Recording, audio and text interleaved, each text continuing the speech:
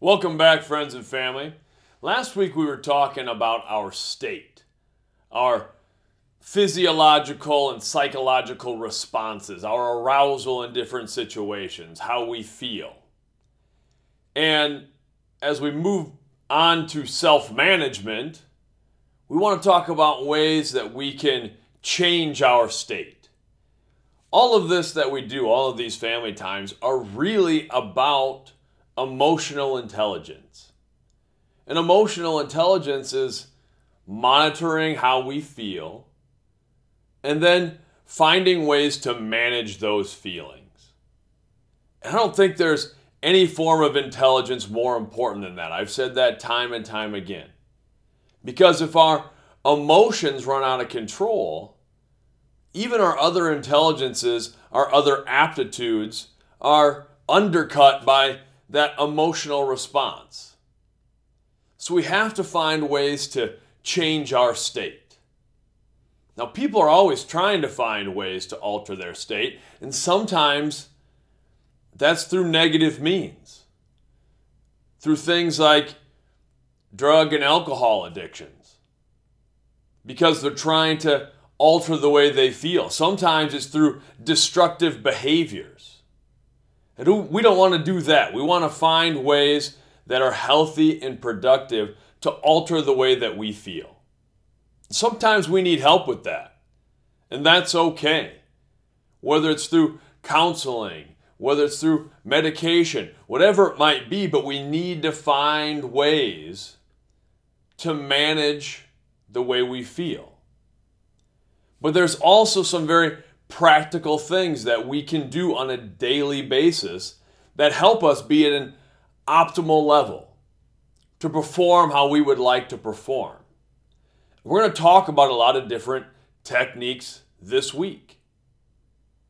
Some of the ones that I use myself are, for instance, every morning when I wake up, pretty much every morning, I try not to miss, and most days I don't, but as soon as I wake up, I start with breathing exercises and meditation. I do that because it immediately changes my state. It puts me in a level that I feel makes me ready for peak performance for my day. Physically, mentally. It's about, for me, pumping myself up, getting that adrenaline going. That's sort of the breathing exercises, getting myself in sort of an alkaline state. The meditation is sort of calming my mind and helping me set intention for the day. And then I try to get up and move. Sometimes I'm doing a full workout, but it depends what I've got going on in the morning. If I'm going to our high school weight room in the morning, I'm there early. So I may not do a full workout before I'm going to the weight room at 6 in the morning. But I get up, maybe do some yoga, maybe do some exercise drill work, but something to get myself moving because I know I feel better in those situations.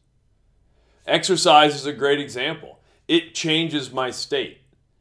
I feel a lot better physically and mentally, emotionally when I'm exercising or after I've finished a workout, when I'm regularly working out. And I know I don't feel as good when I don't do those things. Other things impact our general state, our diet, our sleep.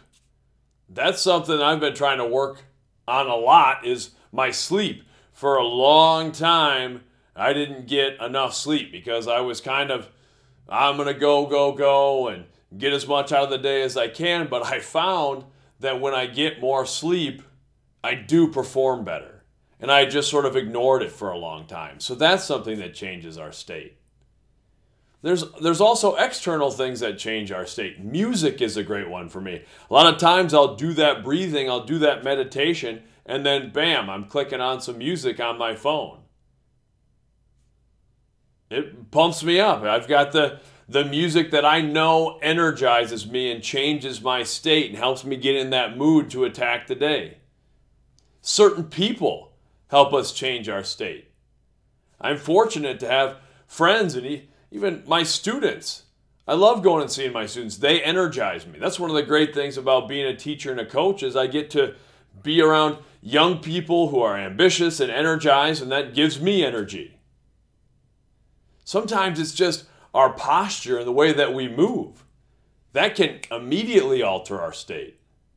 If we're feeling negative and we let ourselves fall into that and we're slouched over and head down and we don't feel good, sometimes we can alter our state by just being broad-shouldered, standing up, having a little bit of a swagger. That can impact our mental state when we alter our physical state. Self-talk, I think, goes along with that a lot. I use that all the time, where I'm kind of pumping myself up. I'm talking to myself to really give myself the self-efficacy we've been talking about the last few weeks. But that's what I want you to do this week. We're going to talk about some different things that might help, and not everybody has to do the same thing. I remember when I went through a lot of health issues, which I've talked about before, from the time I was 28 to 32, I sort of had this strange string of health issues. And it might have been even frustrating to the doctor sometimes because I was trying everything I could think of to help me get healthy and to just help me feel good, mentally and emotionally. So it wasn't very scientific in terms of trying one thing and seeing exactly how that thing impacted me. It was, look, if these 10 things might help, I'm going to try these 10 things, and we're going to see what happens. And that might have even at times slowed down my trial and error. But sometimes we just allow ourselves to sit in one state instead of trying something. And it may not be the right answer for us, but it's important to try things to alter our state, especially if we're not feeling good, if we're feeling down, if we're feeling depressed, if we're feeling anxious. And like I said, sometimes we need help. But there are a lot of things that we can try. So try some different things this week as we talk about them. Consider what some things are in your life that you already have that change your state. Let's have a great week. Much love.